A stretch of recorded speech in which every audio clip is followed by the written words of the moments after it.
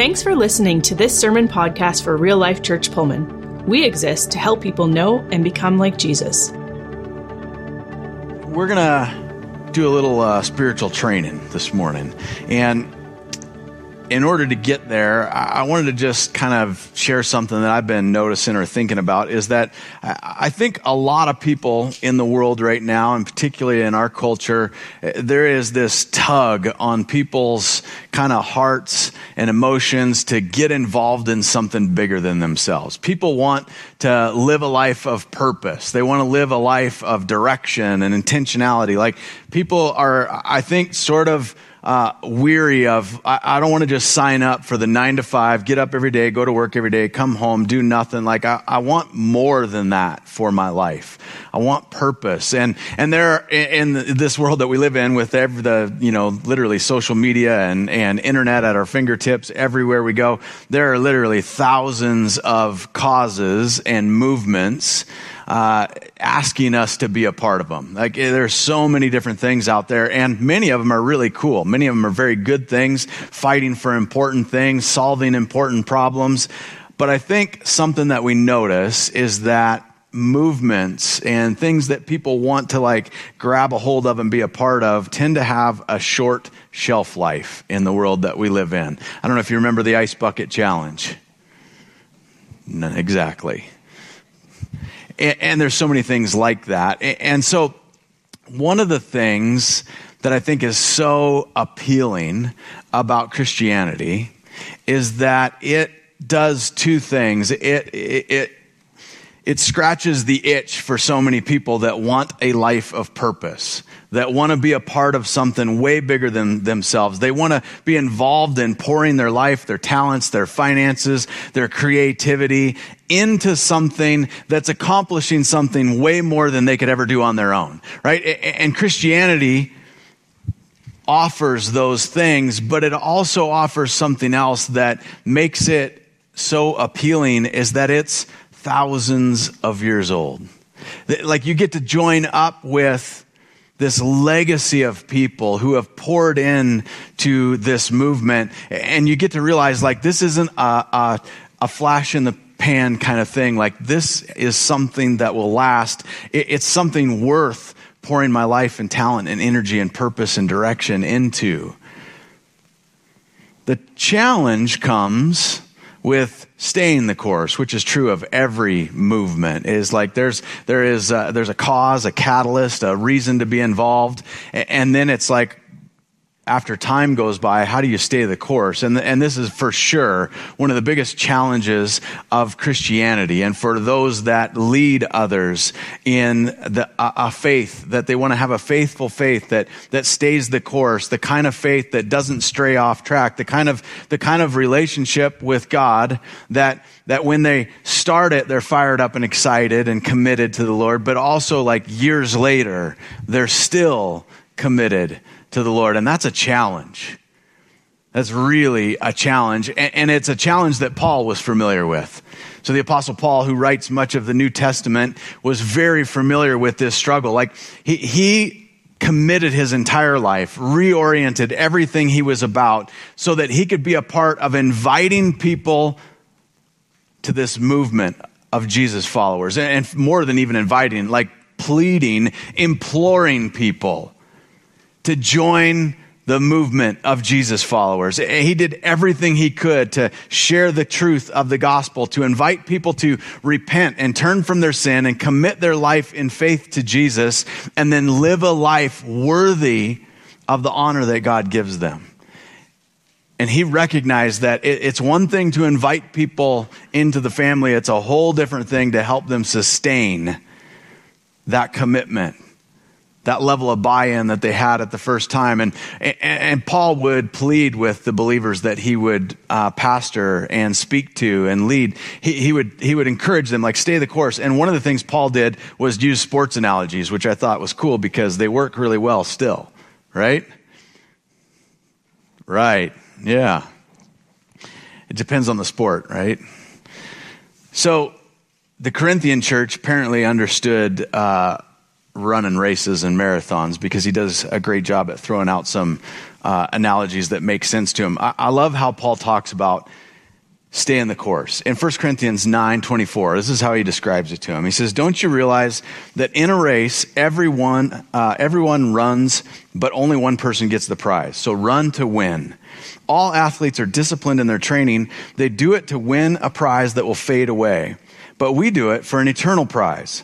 So I run with purpose in every step. I'm not just shadow boxing. I discipline my body like an athlete, training it to do what it should. Otherwise, I fear that after preaching to others, I myself might be disqualified." Now, I think it's interesting is what Paul's saying here when he's talking about being disqualified. It's not about him saying, I could lose my salvation. That's not what he's talking about in this passage. What he's saying is he's trying to give a little transparency. He's like, I need to walk the walk. I need to practice what I'm preaching, because in the end, if I don't, there's concern that I could be disqualified. I could actually lose my opportunity to share the gospel. I could lose my credibility to invite people to join this movement if I'm only talking the talk, but over the long term, I don't actually follow through with it, right? Like if I say, join this race, but nobody sees me at the finish line, I lose my credibility. And so he talks about the importance of training and discipline and preparing yourself. I love his analogy in there, how he talks about, like, if you're going to train as if you're going to finish the race. In fact, if you're going to put in all the work to try and finish, let's actually try and win, right? How many people train for 29th place out of 30? When you're training, that's what you're like, man, I just hope I'm last, right? No. We train with intention to win. And so we're going to look at a couple of training techniques. Because one of the things I like about Paul in this analogy here is it's this idea of, here's Paul pleading with believers that he has led to the Lord, with churches that are following because of his missionary journeys. And he's pleading with them. His heart's desire is that they become full of Christians that finish the race. And it's the same heart's desire for so many Christian leaders in the world right now, as we want believers in Jesus who will have finish the race faith. We want people who will finish the race. And in order to do that, just like Paul says, it's going to take some training, right? And so we're going to look at a couple of techniques. And both of these techniques take really two things. There's two things that need to be relevant, need to be present for both of these training techniques. And the first one is this. If you have any hope of getting out of the stands and actually getting out on the field and really putting your faith into practice with the Apostle Paul and so many others like him, it's going to take commitment. It's going to take commitment. Now, here's the thing. You can want to, right?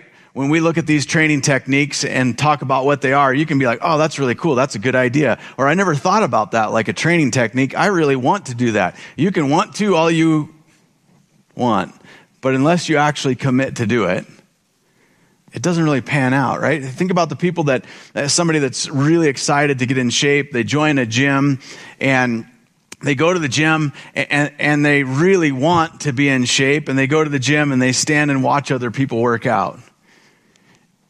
And after several weeks of it, the other people are starting to wonder, why is this person coming? Like, this is weird. I don't get what this is all about. Like, you can want to get in shape, but wanting to and committed to are very different things. And so it's going to take commitment to actually put these things into practice. The other thing that both of these training techniques will take is humility. It's going to take commitment and humility. And if those things are present and you apply these techniques, I promise you're going to grow in your faith. Your finish the race stamina and endurance and strength will grow. When other people are tired and the world is wearing them down, you will be like the person that somehow seems to be doing okay, because you've actually trained your faith to be in shape to sustain the hard stuff. And so we're going to talk about a couple of techniques, all right? So the first one that you can do to train up your faith is, ready? Singing. Yeah. You guys sound excited. Man, you should have heard the other services. There was clapping. Some people jumped up. That's totally not true. They were as excited as you. So when you think about training yourself up spiritually to have strong, finish the race kind of faith, probably when you thought about ways to train, you did not automatically think, man, I should sing more. But I'm about to tell you why it is so important. Specifically, singing songs to remember God's word, God's character, or declare our love or commitment to him. David, one of the most famous leaders in God's history, just was such a master at this. He took it so seriously when it came to singing and worshiping daily. He sang the songs of his ancestors. He wrote new songs. He made up new melodies. He made up songs. And so many of those songs were him writing about his experience with God. He would talk about who God was and how God saw him and how he saw God. And based on ways that God had acted and been involved in his life, he would write about things that were truths about God that he had learned from the stories. He would sing about his struggles and the hard things that were going on and how he was pleading with God for help. He really kind of made a song for just about anything. And many of them are recorded in the book of Psalms. I want to read some of the words that he wrote, and just to think about like the power of singing out words like this. Psalm 145 verse 1 says, I will exalt you, my God and King, and praise your name forever and ever. I will praise you every day. Yes, I will praise you forever. Great is the Lord. He is most worthy of praise. No one can measure his greatness. Let each generation tell its children of your mighty acts. Let them proclaim your power. I will meditate on your majestic, glorious splendor and your wonderful miracles. I will proclaim, or your awe-inspiring deeds will be on every tongue. I will proclaim your greatness. Everyone will share the story of your wonderful goodness. They will sing with joy about your righteousness. Like you think about those words coming off of your lips. I don't know how you guys are like this, but for me, sometimes you can read something and about 3 minutes later you forget what you read. Or you could read like a whole chapter of a book and then you're like, wait, I think I need to reread it because I was half sleepy and I don't remember what the chapter was about. There's something about the intentionality of singing. You don't sort of accidentally sing a whole song out loud, right? It takes some purpose, some commitment. The fact that David sang these songs, wrote worship, it was such a huge part of his leadership. It played into, it's not the only reason, but it's certainly a reason that we can read the words of this historian Pliny, who is a Roman historian who lived after the time of Jesus, and he wrote some historic accounts of the day, recording what was going on. And he wrote a letter to the Emperor Trajan at the time in about 112 AD. So mind you, this is like maybe 1,200 years after David. So maybe 1,200 years after David is leading God's people. Worship is an integral part of his leadership and personal walk with God. Maybe 1,200 years later, we read a person who's not a Christian reporting about things going on in the world at that time. And he says, these believers were in the habit of meeting on a certain fixed day before it was light, when they sang an anthem to Christ as God and bound themselves by a solemn oath not to commit any wicked deed. That's the way God's people were described from an outsider. They're like, here's what I know about them. They get up before light and assemble to sing an anthem. I don't know about you guys, when you think about that, like it conjures up a picture in your mind. A gathering of people singing an anthem does not sound like a small group whispering, right? I'm an 80s kid, so when I think anthem, like Journey comes to mind, right? Like Stadium, Queen has some pretty good anthem songs. I think like epic, 100,000 people in the audience when I think anthem. I think about that. Like God's people got up before light. That's what they were known for. That was part of their practice of their faith, remembering God's word, his character, singing songs to declare their love and commitment to him. And here's the thing, when people do that, you know what it does? It results in this long-lasting, sustainable faith that'll carry you through the ups and downs. Because your faith is in shape, it's growing. But like I said, it also takes humility, right? And the truth is, a lot of people just don't sing because they don't want to. And here's why. And I can say this because I've been in this camp. I still have a lot of areas I'm growing in my personal relationship with the Lord. This is one that is pretty much behind me at this point. But I've been there. People don't sing because they're really worried about what people think about them. They're really worried about how they sound, about how they're going to look, about who will see them doing what. Like, they're worried about their tone. They're worried about, like, if it's out of key or they say the wrong word or all that kind of stuff, or it just seems different or weird. And here's the problem. The problem is, if we peel the onion back a little bit, behind the I don't want to or it's weird or uncomfortable, behind that, underneath it, is really just the same old stuff we always struggle with, pride. It's just pride.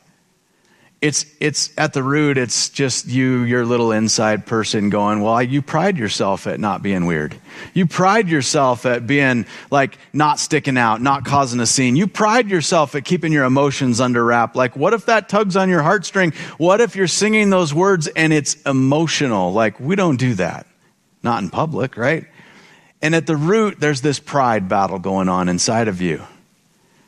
And I'm just here to tell you that's the kind of pride that will stunt your growth when it comes to your faith really growing. If you want finish the race kind of faith, if you want to have a faith that stays the course with Jesus, if you look around and you see people and you're like, I don't understand how they can be at peace, content. I don't see how they can have joy in the midst of all the hard stuff they've been going through. Like, have you seen what's happening in their life? And they keep talking about Jesus like they love him, and you're trying to go like, is that really real or is it fake? Like, and if you know them, you're like, it seems so sincere. They genuinely seem okay. But it doesn't make sense because look at how hard this or that or whatever is. It's because they have finished the race kind of faith that'll hold up through hard times. If you want that, pride is a definite growth stunting thing. And so it's going to take dealing with that. It's going to take getting over it. Trying some things that you're not used to trying. Being willing to be uncomfortable. Being willing to be embarrassed. Being willing to have someone look at you and think you're weird. If you're willing to do that, you're also, in a really cool way, following in the footsteps of people who are willing to face all kinds of persecution so that you would have the gospel that you have today. It's a good place to be. The other technique that I want to tell you about that'll help us grow our faith is prayer. And this is one that's real familiar with people. It's like, oh, okay, yeah, that sounds good. Yep, got it. Yep, check. Oh, yeah, I've done that. I pray, right? Here's the thing. Prayer, in and of itself, is as simple as talking to God. It's not an overly complicated thing to understand, just in general. But what happens a lot is when we talk to each other about, hey, how's your relationship with the Lord going? Or how's your prayer life? If I say that to people, 9 times out of 10, I get some sort of answer, and you guys share with each other, like, not as good as it could be. It's like, okay, well, that's a safe answer of saying you haven't prayed in 6 months, right? Like, what does that really mean? And it's like, well, I don't know, and then you push a little bit. Like, I really care, like, how is your prayer life? And it's like, well, I'm not really praying, I guess. I mean, like, I feel like I'm not supposed to tell anybody that, right? And people just finally admit, I don't really pray that much, or only at dinner time, but it's the same thing I always say every day, right? And here's the thing. if we go past that answer of the, like, I struggle to pray, or I'm having a hard time praying, or I just don't pray very often, and we look beneath the surface and go, what's really going on? Why are people really struggling with that? It's because people are oftentimes wrestling with this doubt that God's really there, that God really cares, that God really actually listens and hears, right? Like you're trying to tell me that prayer is as simple as talking to God, and God is there and near and close, but it sure feels like God is in this far off heavenly realm, that he's a long ways away. And people wonder, like, does God really actually care? Like, he seems, I love that God's there and knows everything and he's all powerful, but he's got to be way too busy to deal with my conversation with him about my coworker, right? Like, is this really a conversation that God needs to get brought into? And at the root, it's us exposing ourselves that we're actually wondering if God's even real. And if he is real, why would he want anything to do with us? And the problem is, when you get on this slippery slope of thinking that God's something that he's not, that he's farther away than he is, that he doesn't care about what he does care about, you're being misinformed by somebody that's whispering in your ear to tell you things that are not true about God. But when you go to the source of truth and you dig into God's word and you read the scriptures anywhere, any place, what you will find over and over and over and over again is that the Bible reveals that God is near, that God is among his people, that God is with his people, that God loves deeply his creation, that God is committed to intervene on the biggest of things and the littlest of things.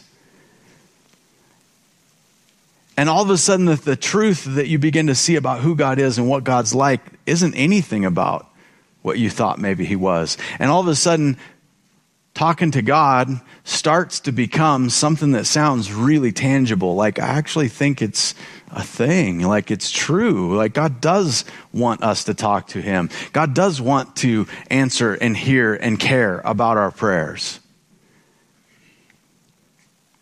But again, humility comes into place, right? Like, it's one thing to commit to it and try, but then there's humility. And humility, we have to wrestle with our own personal stuff. What's holding us back?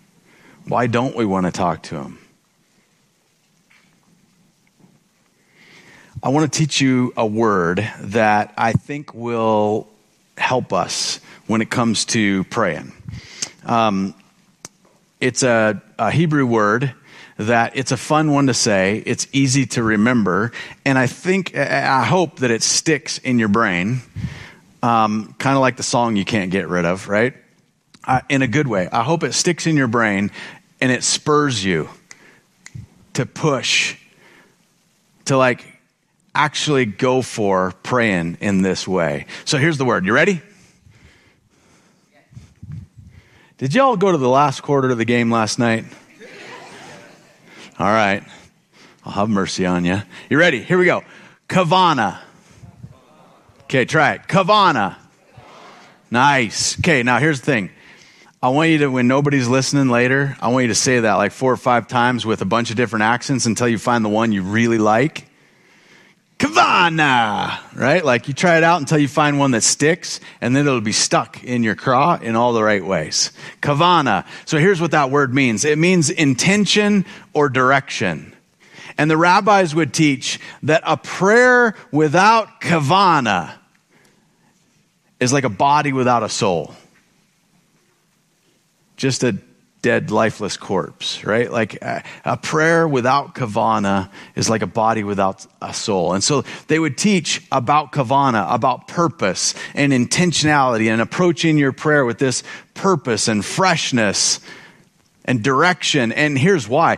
Jews often will pray a lot of prayers that are memorized and recited. And as you can imagine, if you memorize a prayer and then every day about the same time of day, you say the same prayer, you could understand how over time, weeks, months, years on end, saying the exact same prayer, it'll sort of just fall out of your mouth without any purpose.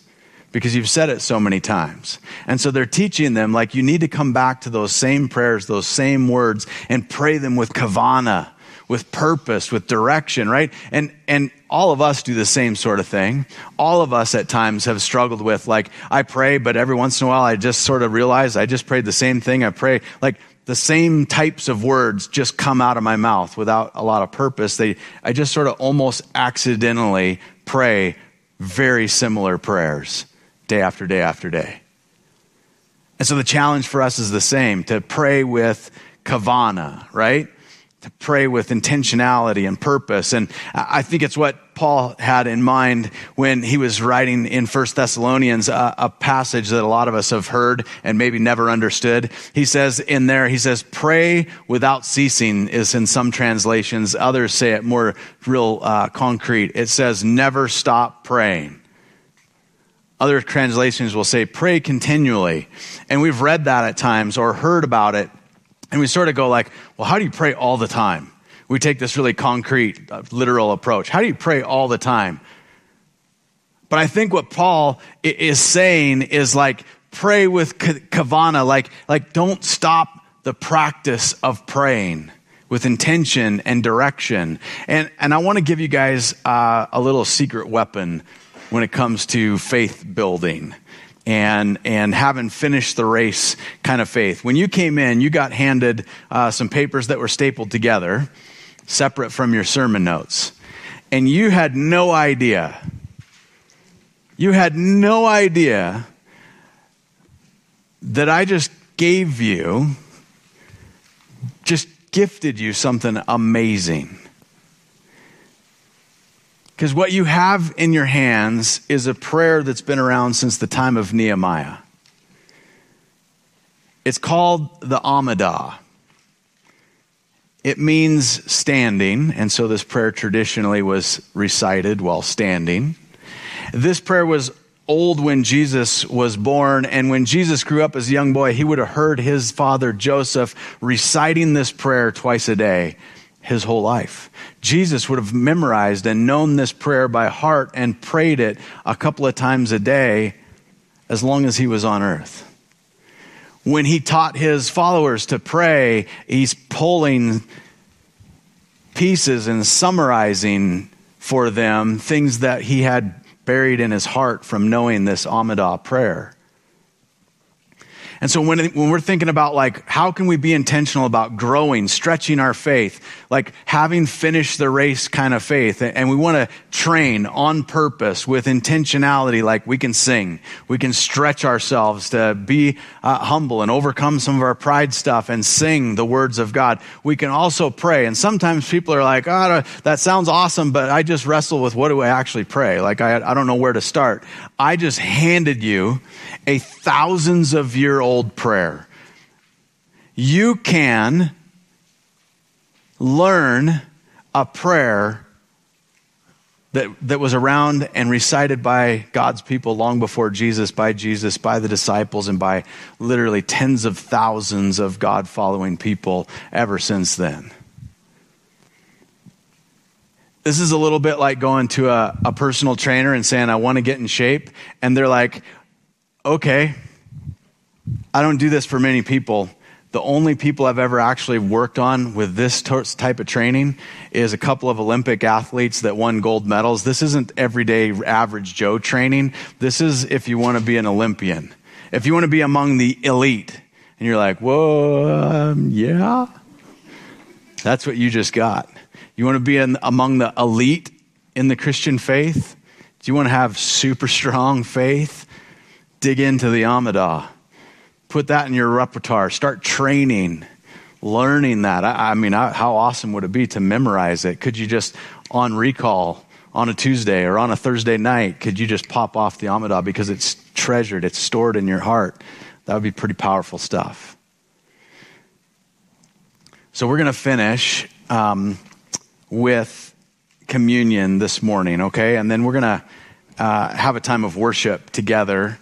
A little bit longer than we normally do because we want to just give ourselves a chance to train together, to practice growing our faith, getting out of our comfort zone, and singing, actually putting into practice what we're learning. And so if you would grab your communion cups that you got when you came in, every week at Real Life, we take communion together. And we do that for several reasons. One, because God's word says that Jesus taught as often as we get together to do this in remembrance of him. And so that seems like a wise principle. But we also just know that life gets busy and that it's easy to go from one week to the next and forget how awesome our God is and forget how amazing God's grace is, how powerful his forgiveness is. We start to carry our junk with us week after week. And as a church and as a family, this is one of the ways where we can go, we're not going to be week after week sin carriers. No matter what, you can come here and you know that you're going to be reminded that Jesus made a way for your sin to be forgiven, to be restored into a right relationship with God. And that comes because of what he accomplished on the cross. Every week we remember that Jesus' body was broken for us. We remember that by the bread that we eat. Let's take the bread together. And the cup represents his blood, which was shed for the forgiveness of our sins. So let's take the cup and remember that. I know as I was talking about singing and talking about pride and touching on some of those nerves, there's probably some people in here that got a little uncomfortable on the inside. Here's the deal. You're among friends. You're among family. We're way more concerned about your relationship with God than your singing voice. Let today be the day that you stretch. Kind of like somebody taking you, a personal trainer taking you in the gym and saying, I know you've never tried this machine over here before and you're intimidated by it and it seems a little overwhelming and you're worried that people are going to think you look weird the first time you try it. And he's like, but trust me, I'm going to just walk through this with you. This is the machine you need to help you grow and achieve the goals you want. Like, that's what this is. Stretch, try something new. Let's worship our God together. Thanks for checking out this message from Real Life. You can find out more about us by going to rlcpullman.com or by following us on Facebook or YouTube. Until next time, have a great week.